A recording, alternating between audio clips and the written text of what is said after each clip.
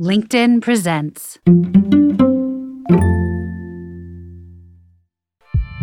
I'm Rufus Griscom, and this is The Next Big Idea. Today, Walter Isaacson spent the last 2 years shadowing Elon Musk. What did he learn?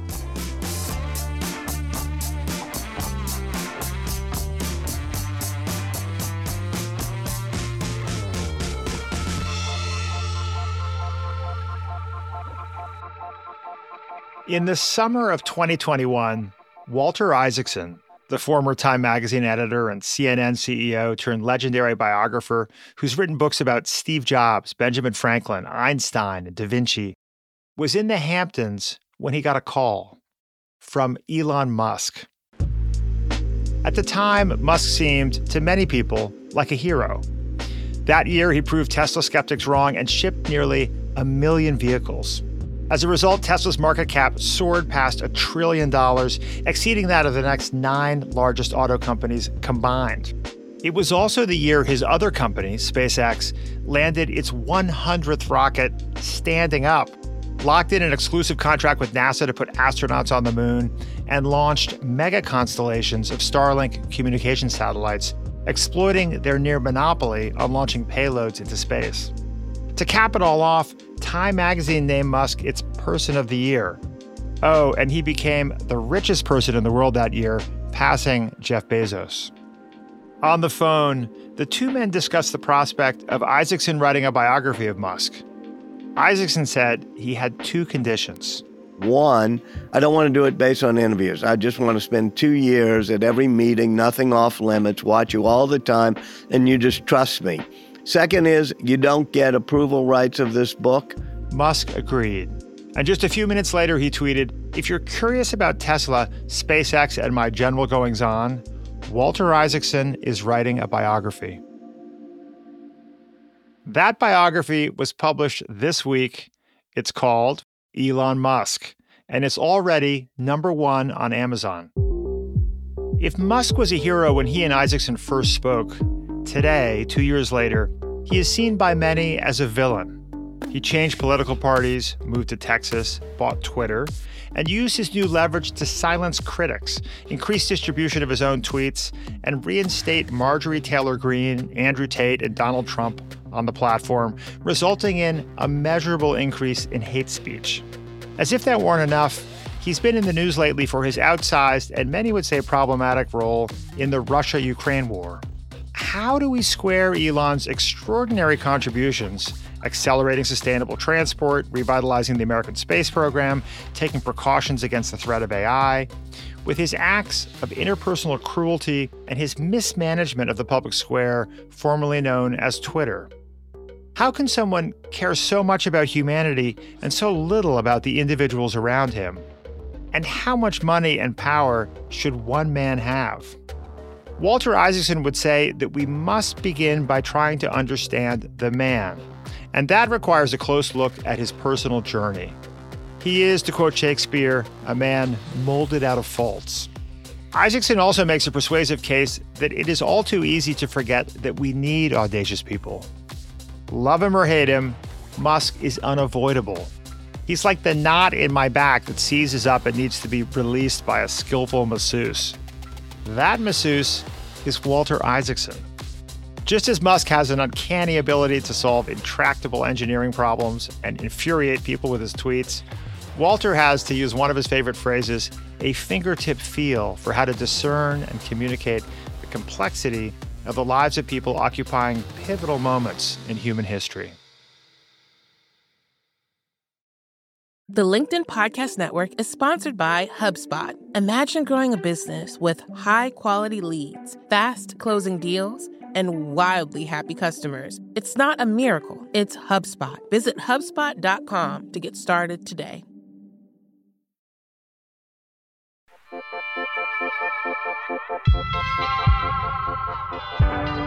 Walter Isaacson, welcome back to the Next Big Idea podcast. Thank you. Good to be here.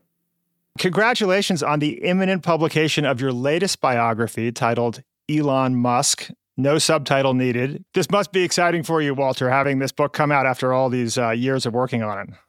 No, it's been great. It's been a wonderful roller coaster ride with the most interesting guy on the planet.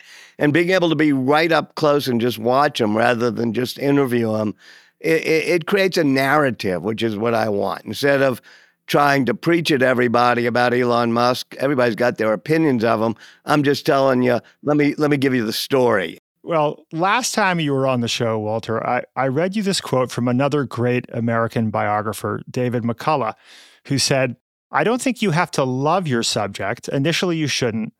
It's like picking a roommate.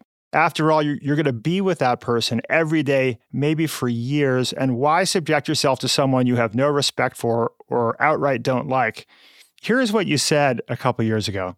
You're spending a lot of time with a person, and you don't have to learn to love him, but you have to understand him or her. And that understanding has to have some empathy to it. And I know a lot of people who write biographies of people they can't stand, and I don't know how you get up and do that every day. For me, I have to find some admirable traits. So Elon Musk, of course, is one of the most controversial figures of our time, worshipped by some people, reviled by others. What was the process like of trying to understand him? And did you come to develop empathy for him and admiration? One of the really odd things you'll see in the book is that there's not one Elon Musk.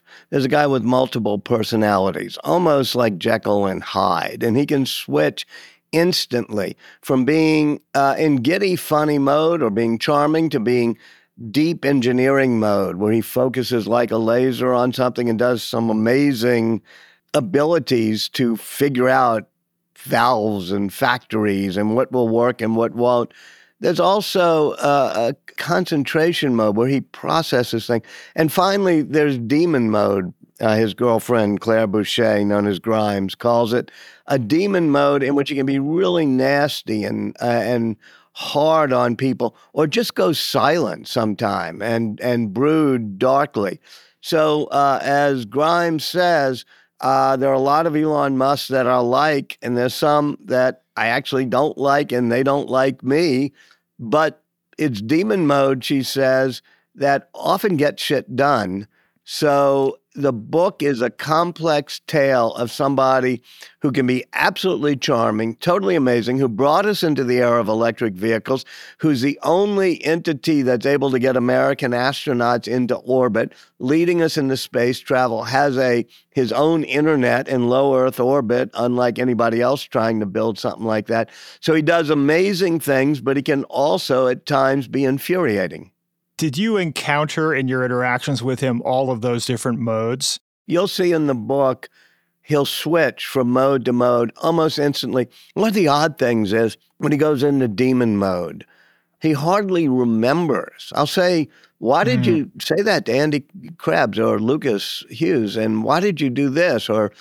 And he'll look at me almost blankly as if it was just a phase he went through. But then when he snaps out of it, he'll treat everybody normally again. So it was an odd thing to watch. It sometimes was quite effective. I mean, he would order up surges. That's what he called them, which is when he didn't think people were working hard enough or were all in or hardcore or intense, he would just say, okay, in 100 hours, we're going to have to do this. Or I want 100 people on this launch pad for the next 3 days getting the rocket stacked. And that would come out of some of his dark, demon-driven personality, but it would actually be amazing to watch its effectiveness. So this is a very a kind of thrilling, but at times unnerving book. Most of the time, though, you see him in engineering mode or in inspiration mode where he's getting people to do great things. And you said that you had kind of an extraordinary level of access to him. When we first started talking about this book, I made two conditions. One, I don't want to do it based on interviews. I just want to spend 2 years at every meeting, nothing off limits, watch you all the time, and you just trust me. Second is you don't get approval rights of this book. You don't have any control over it. He didn't even get a copy of it. He didn't get to read it in advance. So has he read it yet, do you think? I don't know. Do you think when he does read it that he'll like it? I think there'll be parts that'll drive him crazy, including about the demons instilled in his head by his psychologically abusive father. But the question of whether he'll like it or not, I try to put that out of my mind totally. I got to focus on every paragraph, making sure that it's aimed at informing the reader, not will Elon Musk like this or not. The timing of your 2 years with him is kind of extraordinary because he was already a candidate for the most interesting person in the world, as you say, before you started the book. But in the last 2 years, he's also bought Twitter, become a key player in the war in Ukraine because of Starlink, the subsidiary of SpaceX. As a biographer, as someone who's written biographies for many, many years, you must have been pinching yourself. You're bouncing from factory floor to private jet, presumably. This must have been a head-spinning experience. Well, when we started, I started reporting this book and had talked to him about it. Near the end, around 2022 or so, early on, he had just become the richest person in the world. He had been Time Magazine's Person of the Year. Suddenly, he had turned Tesla around, and they had sold about 1 million cars, and they were worth more than all other auto companies combined. He was the only person who was able to get astronauts from America into orbit, and then he's the only person to be able to land the boosters and reuse them again pretty quickly. So he was riding real high, but as soon as we was following him around, he started buying Twitter stock. And I said, what's the deal? He said, well, I always got to put my chips back on the table. I don't like resting on my success. A period of calm doesn't suit me. I was made for a storm. I love the drama. And so, I started off with a guy who was one of the most popular people on the planet and ended up with a guy who's the most controversial. And I find that a pretty exciting journey. The evolution of people's perception of Elon Musk from one of the most inspiring, maybe the most extraordinary inspiring innovators, certainly in the world in recent years, to this really sort of objectionable, sometimes cruel and petty person who's recently bought the public square or a big piece of the public square in the form of Twitter, potentially threatening the civility of public discourse. Do you think his net impact on the world is positive or negative? Well, I think bringing us into the era of electric vehicles, when GM and Ford and other companies had started crushing their electric cars and decided not to get into the business, is one of the most transformative things of our time. Likewise, leading us into an era of space exploration.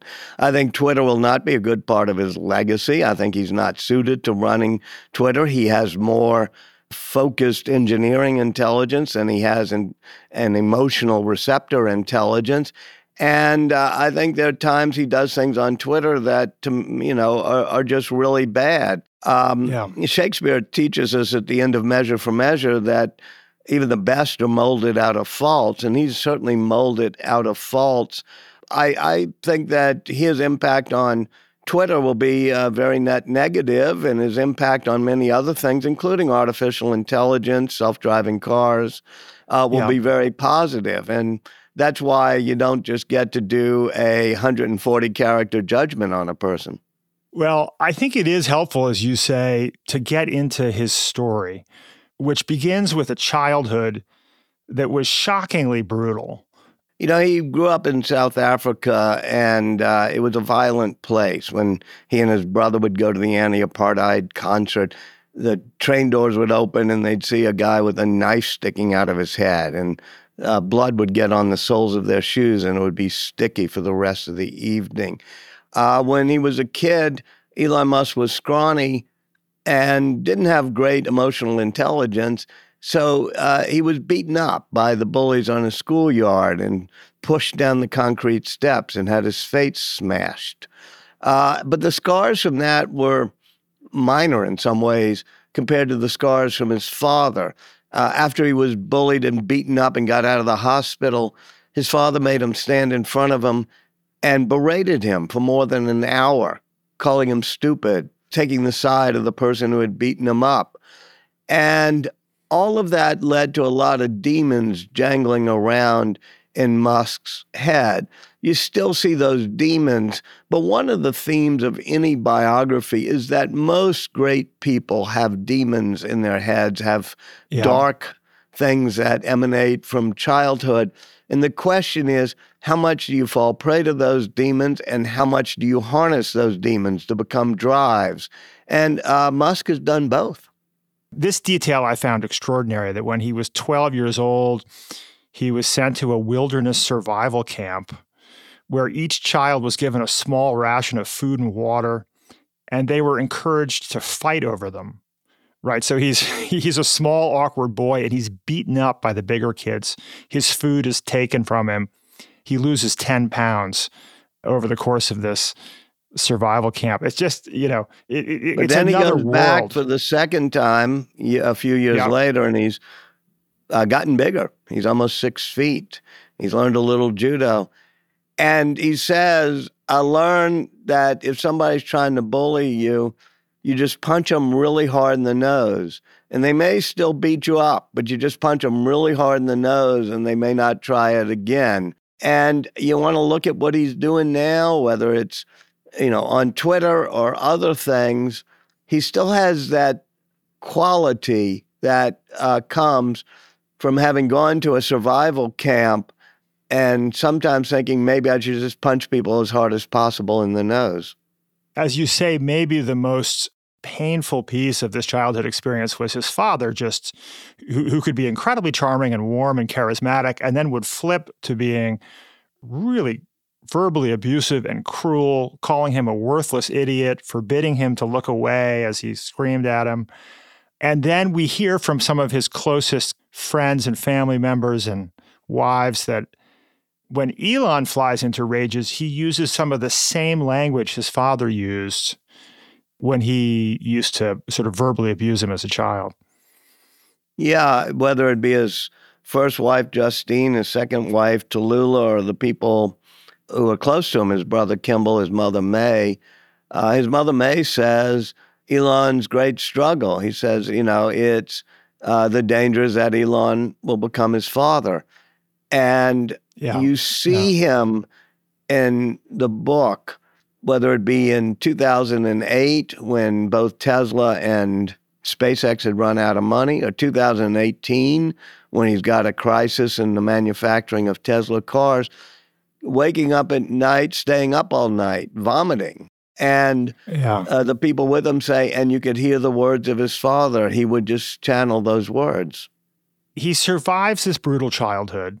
He goes to Queen's University in Canada, transfers to UPenn, makes his way to Silicon Valley. He's accepted as a PhD candidate at Stanford's physics program, but he decides to defer that and start a new company with his brother Kimball instead, Zip2, which is a kind of hybrid of a mapping system and a business listing system, which is something we all enjoy today on our smartphones. We can navigate maps and find businesses, it was prescient. Then sells that, starts X.com, which merges with PayPal. We see in this early section of the book and in this early part of Elon's life, right out of the gate, some of the complexity of his approach to management and business. I mean, there's first of all this incredible intensity, right? He's hardcore, as he likes to say. I think he and his brother Kimball slept in their office for the first 6 months. He works fanatically. At night, he rewrites the code of the other developers while they're sleeping. As he puts it, quote, fixes their fucking stupid code, which you write is not a path to endearment, right? So we see very early on this combination of really kind of fanatical intensity, interpersonal brusqueness, but also some goofy humor and play. Yeah, one of his mantras is that it's important to be all in. It's important to be truly hardcore. And as you go through the narrative of the book, whether it's SpaceX or Tesla or even Twitter, that notion of being relaxed and having a fun work-life balance, that's not for him. He's a believer in hardcore intensity. And he also has, from early on, this wildly ambitious instincts about going after the entirety of industries and disrupting them. Like with Zip2, this first company, he wants to buy the domain name city.com, compete directly with Yahoo and AOL instead of just license their product to newspapers. With X.com, he wants to integrate, which becomes PayPal, he wants to integrate a social network with a payment platform instead of just servicing transactions on eBay. But in both cases, he gets overruled by co-founders and investors and eventually gets completely pushed out of PayPal in a coup while he's on vacation. So it seems like this wild ambition, swinging for the fences and not playing nicely with others, was there from the very beginning. Well, he's transformative, he's innovative, and that means shooting off rocket ships and blowing some things up. And his ability to aim for very high missions is both his strength in terms of inspiration, but it also makes him a bit crazy. As Steve Jobs said, the people who are crazy enough to think they can change the world are the ones who do. He also has this vulnerable side, right? Like after the PayPal coup, it really hurts his feelings that he's pushed out of PayPal. And he says, after expressing this, he says to you, I think, almost as an aside, of course, I would have turned PayPal into $1 trillion company, right? So he's hurt that he's pushed out, but he also, of course, he thinks they were all wrong. Do you think that he would have turned PayPal into $1 trillion company if he'd remained CEO? I think he wanted to make it a financial services company that did all your financial transactions as well as a social network, and he wanted to call it X.com, and that's what he's doing with Twitter. And as I try to explain in the book, being driven by that vision of X.com from 25 years ago, that's what's driving him in many ways to totally disrupt Twitter. Right. So he's still on that mission. And I guess we can't discount the possibility that he might have turned PayPal into $1 trillion company, given what he's accomplished since then with Tesla and SpaceX. So continuing the narrative of his life, he takes his winnings from PayPal, it's like $250 million, puts most of that into his new venture, eventually all of his resources, right, into his new ventures. And these new ventures, first SpaceX and then Tesla, are really risky bets, right? And his friends and contemporaries, you quote Peter Thiel as saying, Silicon Valley wisdom would be that these were both incredibly risky bets. So he's just, as you say, like double or nothing, risking it all. Well, one of the things he took from his childhood is not only an ability to take risks, but an addiction to risks. He loves taking risks. And that's been really the theme of his life. Everything he's done is let's try it, let's shoot it off. To me, one of the most riveting parts of the book is this moment in 2008 where both Tesla and SpaceX are at risk of failing. Elon has to borrow money from family and friends to try to keep the companies afloat. And he says, if Tesla dies, so does the electric car, the future of sustainable transport. If SpaceX dies, we will not become an interplanetary species, which is necessary for the candlelight of consciousness, this lone, teeny, flickering flame of consciousness, to survive. He really believes that it is necessary for us to become an interplanetary species to protect this light of consciousness. Is that right? I think he's driven by three missions ever since he was young. Comes from reading Isaac Asimov and reading comic books and everything else, which is his three great missions are making humans a multiplanetary species. To protect human consciousness, we got to explore other planets, and to be adventuresome, we have to explore. Secondly, we got to get into an era of sustainable energy. So he wants to bring us into the era of electric vehicles. And thirdly, he's worried about the safety of artificial intelligence, that maybe our robots will someday turn on us. And so those are the great missions. They're epic missions. And at times I was sort of scoffing when he would talk about them. And I'd say, oh, these are just the fantasies of a person who has read Hitchhiker's Guide to the Galaxy once too often. Or, somebody just bloviating. But after a while, I came to believe that there was deep in Musk something that really believed in these epic missions. It comes out of childhood too, which is almost a superhero complex, but one that is channeled quite effectively to making him the only person who's gotten us into the era of electric vehicles efficiently, and the only company or entity, including NASA, that's been able to get American astronauts from the U.S. up to the space station or into orbit. We can scoff at him having these grand visions, but each and every day at each and every meeting, there would be a moment when that vision would both play out and inspire the people around him.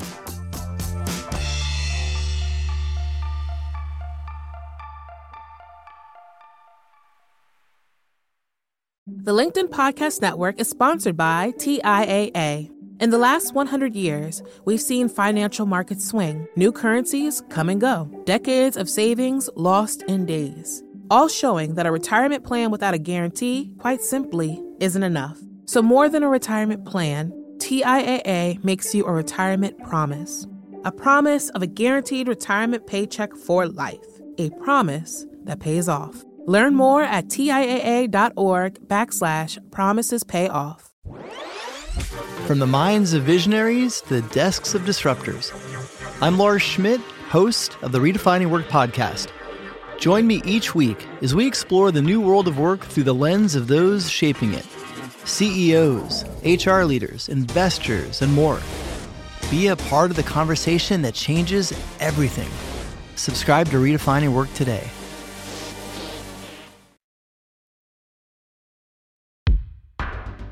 So Musk is driven by 3 lofty missions. And astonishingly, he and his teams have defied the odds so far in 2 of them, advancing electric mobility and a next generation of space travel. I think it's worth taking a moment to examine exactly how Musk and his teams execute, because the results at Tesla and SpaceX are objectively extraordinary. In the first half of this year, Tesla sold more electric vehicles than any other car maker and maintained dramatically higher profit margins than its rivals. Meanwhile, SpaceX leads the world in rocket launches, a record-breaking 63 launches so far in 2023, launching satellites into space at 1/10 the cost of NASA. How is this possible? Musk attributes it to a culture that is driven by what he calls the algorithm. Number 1, question every requirement, even if it comes from Musk. Number 2, delete any part of a process that you can. Number 3, simplify and optimize. Number 4, accelerate cycle time. And number 5, automate. Core to this is a fundamental principle repeated by Musk. The only rules are those dictated by the laws of physics. Everything else is a recommendation, including apparently laws, rules, regulations, and common decency. Of course, when it comes to interacting with other human beings, there are other principles and laws at play. There's this sense I get reading the book that, one is struck both by Musk's sometimes interpersonal cruelty and, or I guess the more flattering term would be bluntness, right? He's extremely blunt to the point of sometimes being, dismissive and really hurting people. But at the same time, you also get this sense that he just aches for the species, that he has this really deep kind of love for humanity and is really fundamentally driven, not by making money, but by trying to save the world in a way that's sincere. I imagine that a lot of people probably read this stuff and are dismissive, but it's an interesting combination to seem to not care that much about people around you, but care enormously for the species. You see that in quite a few people. Musk says that he has Asperger's, which is a name for something on the autism disorder spectrum. And he is hard at feeling the empathy. And so that makes him, you really don't like a person like that sometimes until you see him do other things in which he really has this deep care, whether it's for children or humanity or whatever. So it's a complicated mix. But a lot of times, whether it's Bill Gates or Albert Einstein or people who may not be that empathetic for the 3 or 4 people in front of them at any given time, but are driven by a love for humanity in general. That's sometimes unattractive. I mean, I tend to really care that the people around me are feeling good and that I, feel their emotions and try to make them feel good. But to some extent, it's also important to keep the grand mission in perspective. And we can be judgmental, we can decry, we can be upset at the times he'll be rough on people and be rude to people, just like in my Steve Jobs book, there was a lot of that. But as Steve Wozniak says in the Steve Jobs book, Wozniak was very cuddly and friendly to everybody around him, but he never would have driven Apple to do the Macintosh, the iPhone, and other things. So I think that we should in our lives care about people's being nice and kind, but not be surprised that there are people who are so mission-driven that they're not very kind. And we can say, that's bad. I don't want to be like that. But I also think it's interesting to see what they do. So often when you look closely at innovators and scientific advances, as you and I talked about in our last conversation about Jennifer Doudna in that last book, that usually the story of science and innovation is one, it's a team sport. And the closer you look at it, the more you kind of conclude that, well, there really should be 8 or 10 or 12 people recognized in this Nobel Prize, right? That it's a team sport. And certainly for Tesla and SpaceX, they're big teams of brilliant people and innovators who've made all those accomplishments happen. But reading this book, the sense I get is that, wow, this is a case where this one individual really was utterly critical to making these impossible things happen. I mean, that in the absence of Elon Musk, we would not have seen, these innovations in anywhere near the same time span. Does it feel that way to you? Yeah, one of the great debates in history is to what extent it's determined by big, broad forces and teams. And I wrote a book called The Innovators that shows how that helped create the digital revolution, teams and forces of history, but also to what extent individuals play a role. And we biographers actually believe that human agency, somebody really having a strong force of will, can play a role. And in this case, everybody was moving away from electric vehicles in the early 2000s and companies getting out of it, but Musk pushed it. Likewise, the whole notion of private space travel, as you say, in 2008, he had fired off 3 rockets and all had exploded. He was just taking incredible risks. But eventually, the 4th one happens, and NASA is unable to continue the space shuttle program or get astronauts into orbit.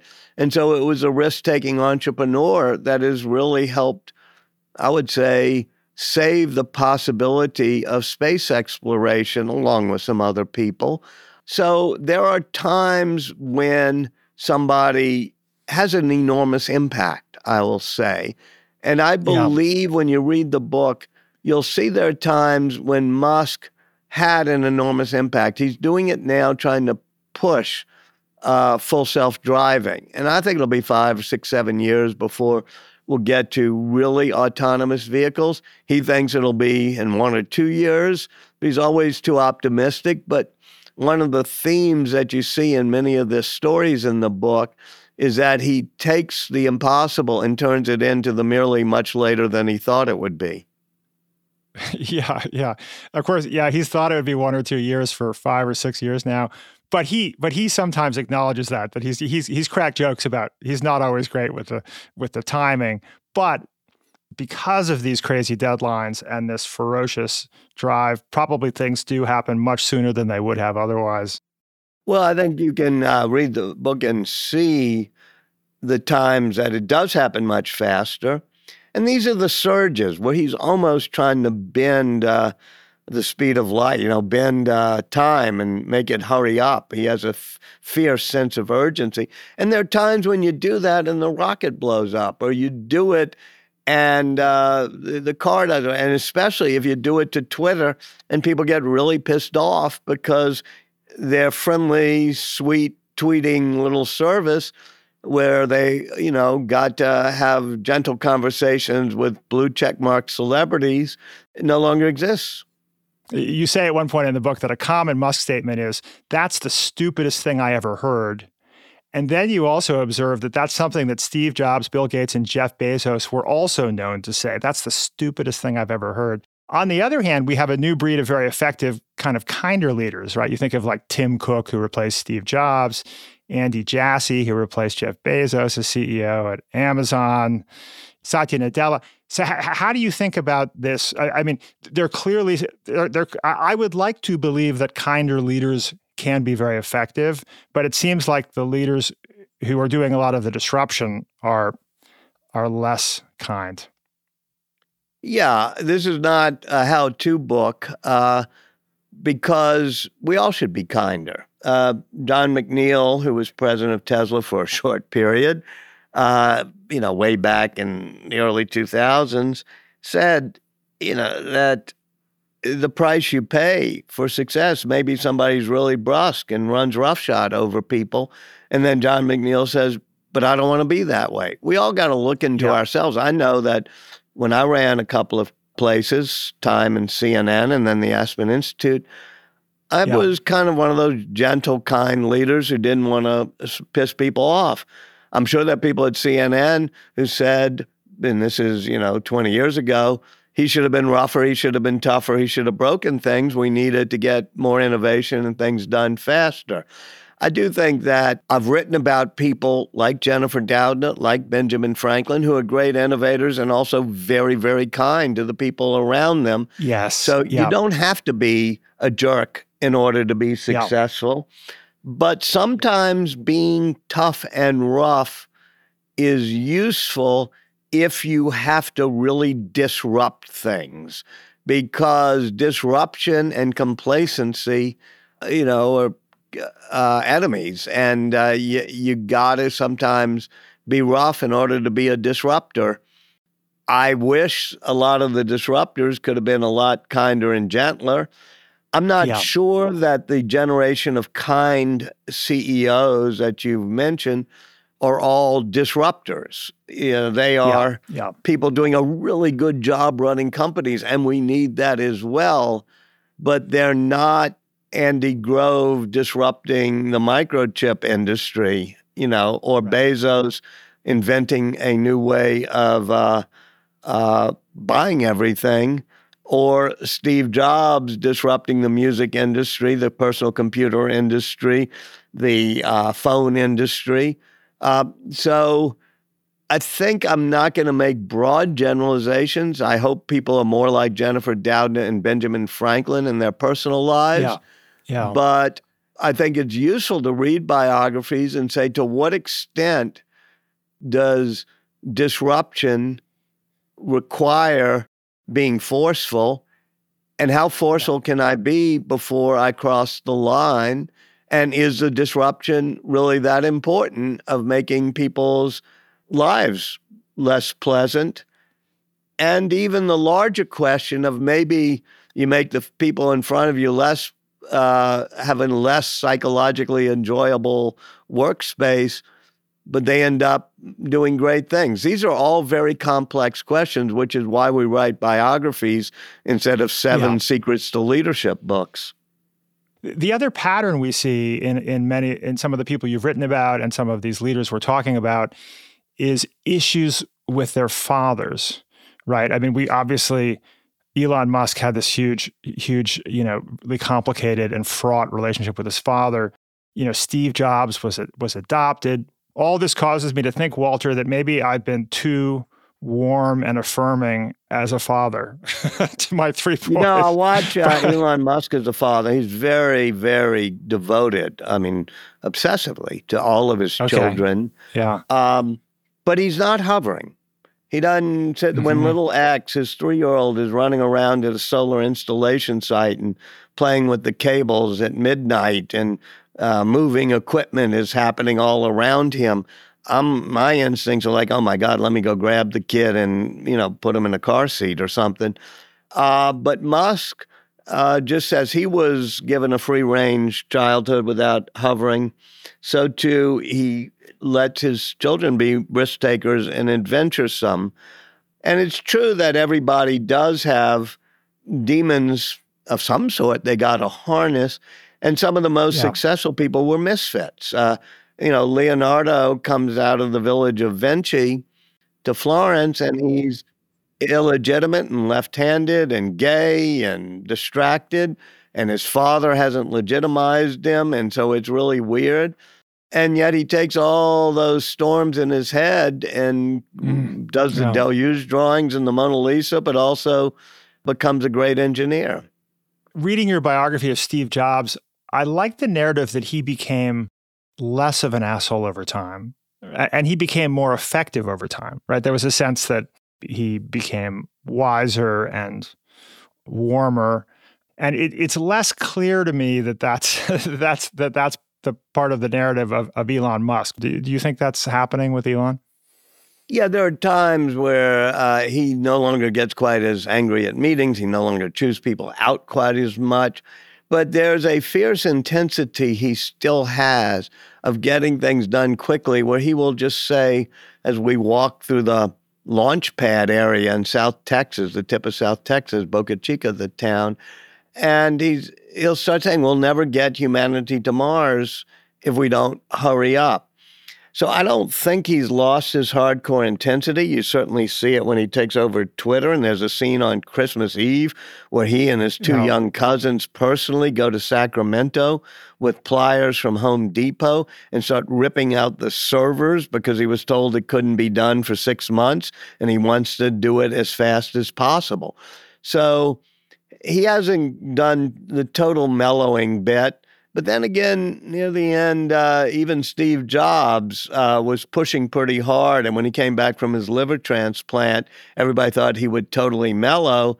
And he started being pretty strong-willed on things. As I say, it's an interesting to watch people evolve. And that's what this book is about. And of course, there is a cost to some of the brusqueness, like particularly when it comes to losing talent.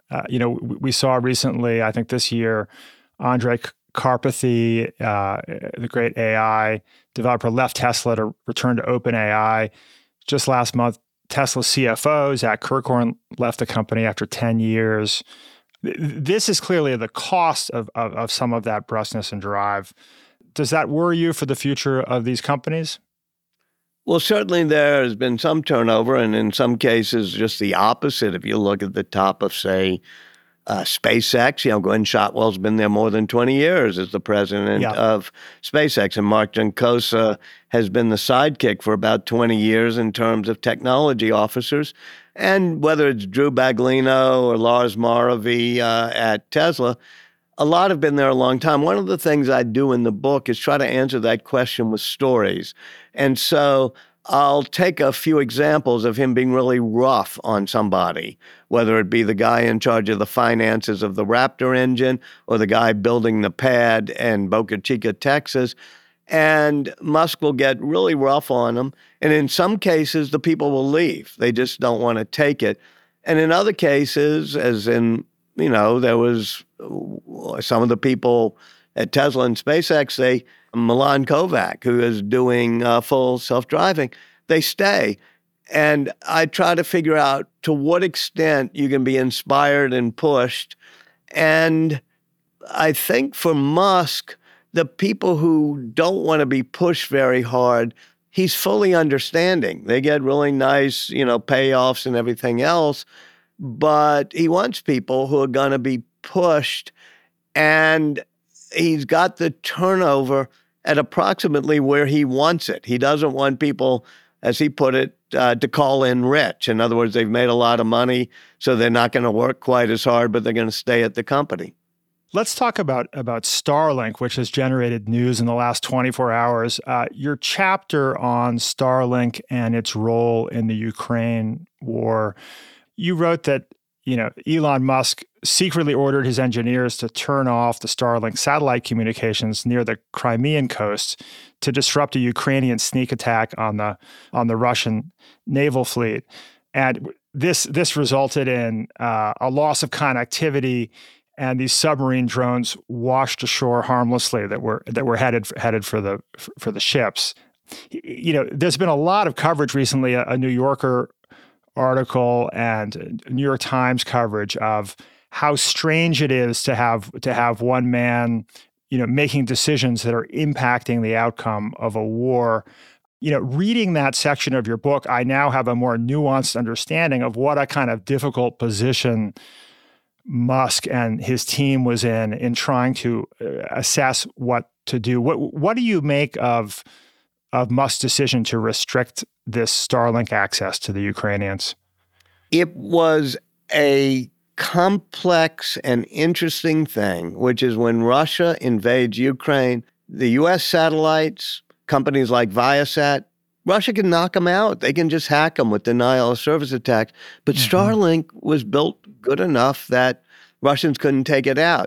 So Musk starts sending large amounts of Starlink satellites and service to Ukraine that they can use in conducting the war. They wouldn't have been able to coordinate their troops at all had Starlink not been rushed in that very day.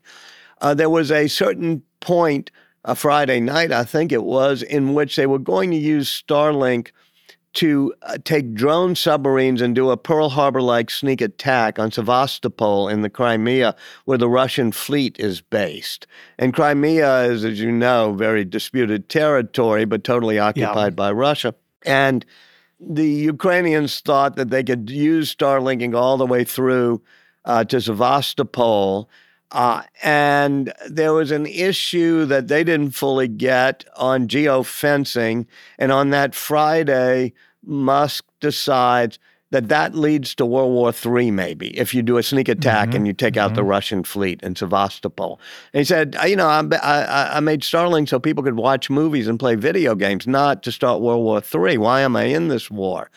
And so what he does is keep the geofencing working in a way that the submarines end up washing ashore harmlessly.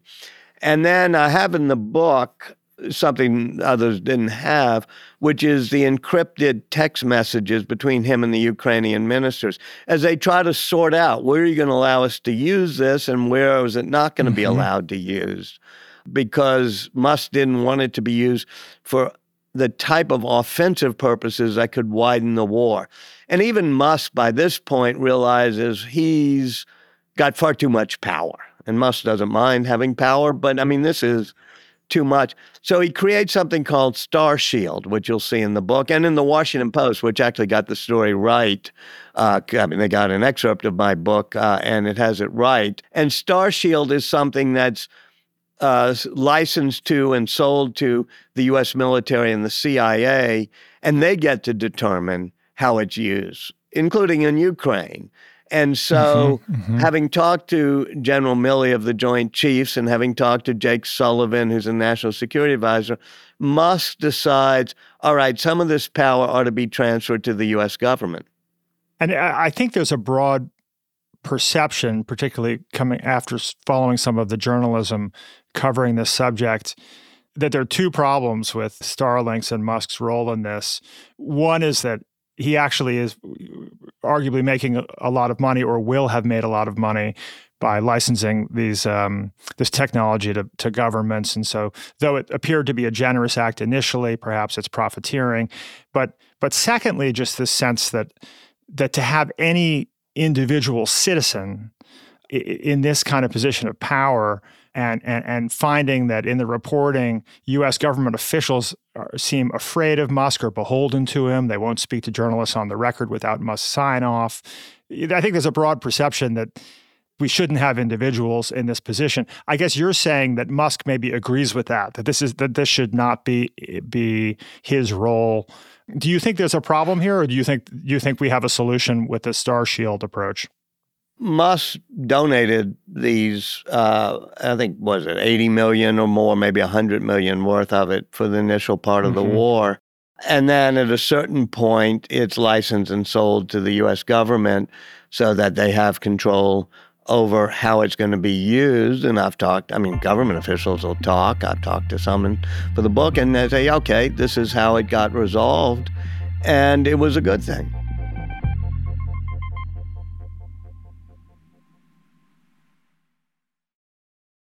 Reading is a form of meditation that makes you smarter.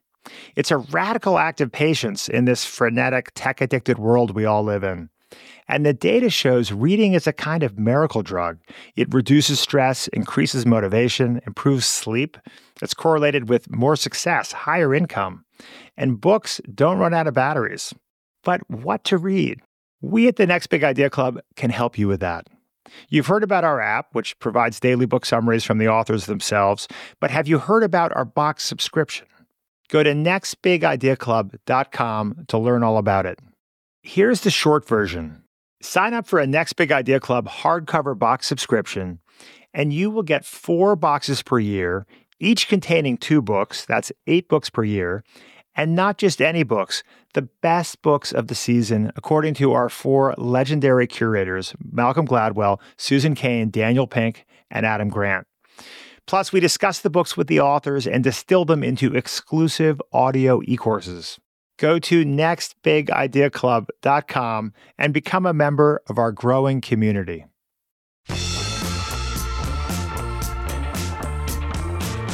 In the last few paragraphs of the book, there's this wonderful moment of Musk acknowledging that he jokes, "I've shot myself in the foot so often I ought to buy some Kevlar boots."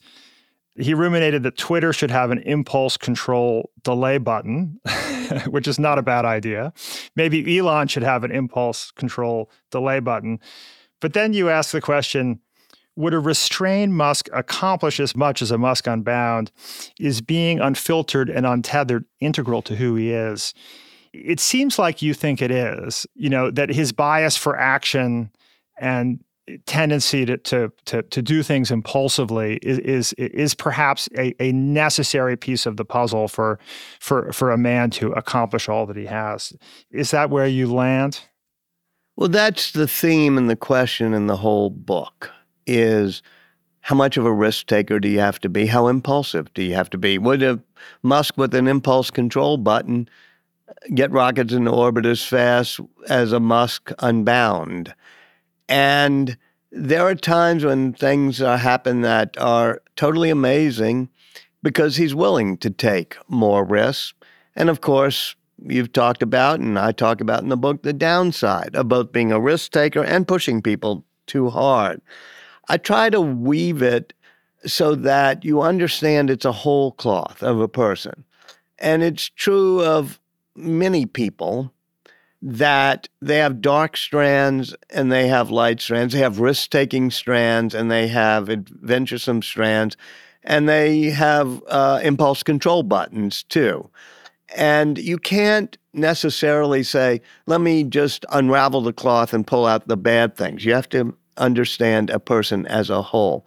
I think it's my opinion that I wouldn't want to be like Musk, but also it's my opinion that I ain't going to ever get a rocket into orbit. I'm not driven in that way. But it's also my opinion that we used to be a nation that was a little bit more innovative. We were more adventuresome. Almost everybody in this country got over to this country and they took a lot of risks to get here, whether it was on the Mayflower or across the Rio Grande River. And it wasn't just adventuresomeness, it was a willingness to take risks. Nowadays, we have more referees in our society than we have risk takers. We have more regulators than we have innovators. And that's a pretty good thing. You don't want people shooting off rockets without the FAA saying it's approved and putting on self-driving cars. We need lawyers to say you can't do that. And we need regulators and we need referees.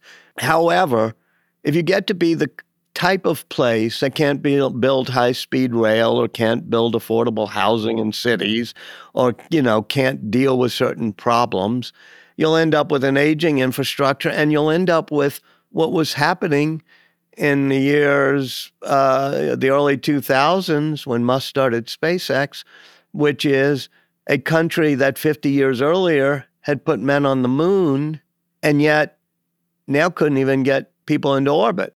And so the whole purpose of the book is to show how an impulsive, impetuous, and often immature person gets things done. And it's not to excuse or justify them being impulsive, impetuous, or rude, but it's how this happened and how we as a society can recalibrate a little bit. Maybe be willing to take a few more adventures to try to get to become spacefaring, maybe to take a few more risks. In answer to the question at the end, a Musk with an impulse control button would not have infuriated people as much. He would not have been as controversial. But no, he would not have brought us into the era of electric vehicles, and he would not have made us a country that could get astronauts into orbit.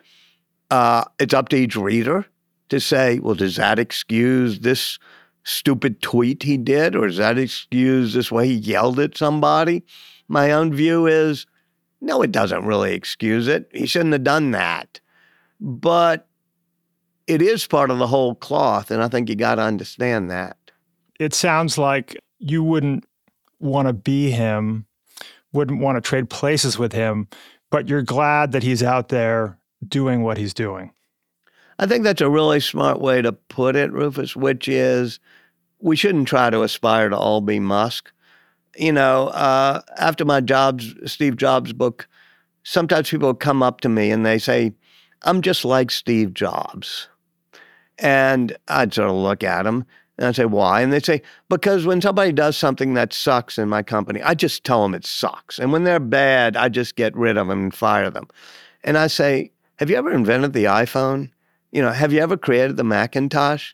Have you ever done the iPod? In other words, don't try this at home. There are certain people who get things done. And secondly, read the John McNeil part of my book too, which is, maybe it gets things done, but maybe we shouldn't all try to be this way.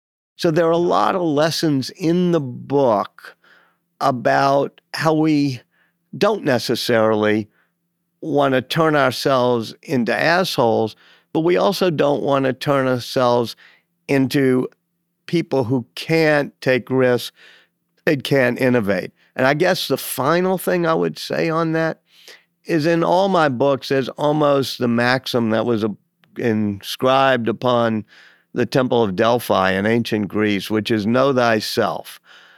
I know myself.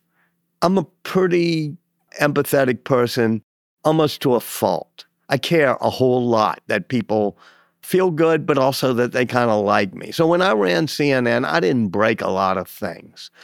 And I realized, okay, my role in life is probably not being a hardcore executive that's going to disrupt an industry.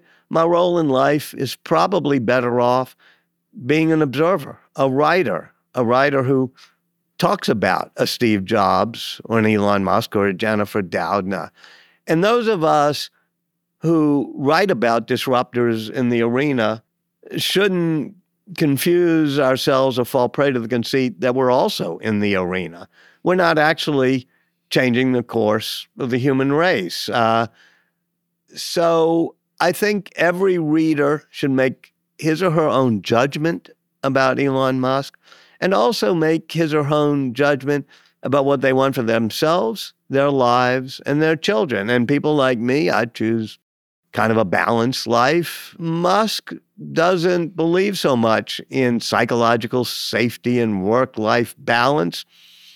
I don't think that's a great thing, but it has produced some amazing results.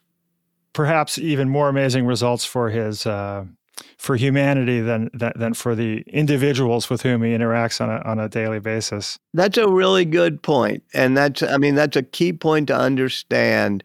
And Musk would say it as well, that a person like myself who cares about the humans in front of him sometimes will do things that will hold back the larger enterprise. They won't fire the B players. They won't try to cut things. And that's being nice to the person in front of you. That's being nice to the people around you because you don't push them hard or fire them. But he would argue that it's not being nice to the thousands of people who depend on the enterprise or maybe even to humanity. And for me, it's all about striking the right balance. He goes to the extreme, in my opinion. But I also know that people who aren't willing to be disruptors tend not to disrupt things. Well, and as you say, it may be true that your personality is better suited to writing game-changing biographies and books about the world than running media companies. And maybe Musk's is better suited to running game-changing technology companies than media platforms like Twitter. So I agree with that. I wish he hadn't bought Twitter. I think he doesn't have the fingertip feel for the broader emotional feel that people have for social networks. But I do suspect not only will he disrupt it, but he'll turn it to his original vision of X.com, and it'll be really hardcore. And we'll have a lot of people posting content and getting paid for it. But, if he asked my advice, which he never does, I'd say, hey, focus on the rockets, focus on AI, focus on the robots, focus on self-driving, and focus on Tesla. And it'd probably be better if he had kept that focus, but it's better for the book and better for this amazing tale to watch where he succeeds and where he fails. Yeah, it'll continue to be fascinating to watch it all unfurl. And the book is an absolutely fascinating read. Thank you so much, Walter, for this book and for your time this morning. It's been a pleasure, as always. Hey, thank you, Rufus. Thank you. It was a very smart. I appreciate how much you read. That you read the whole book and you had all these smart insights. Thank you.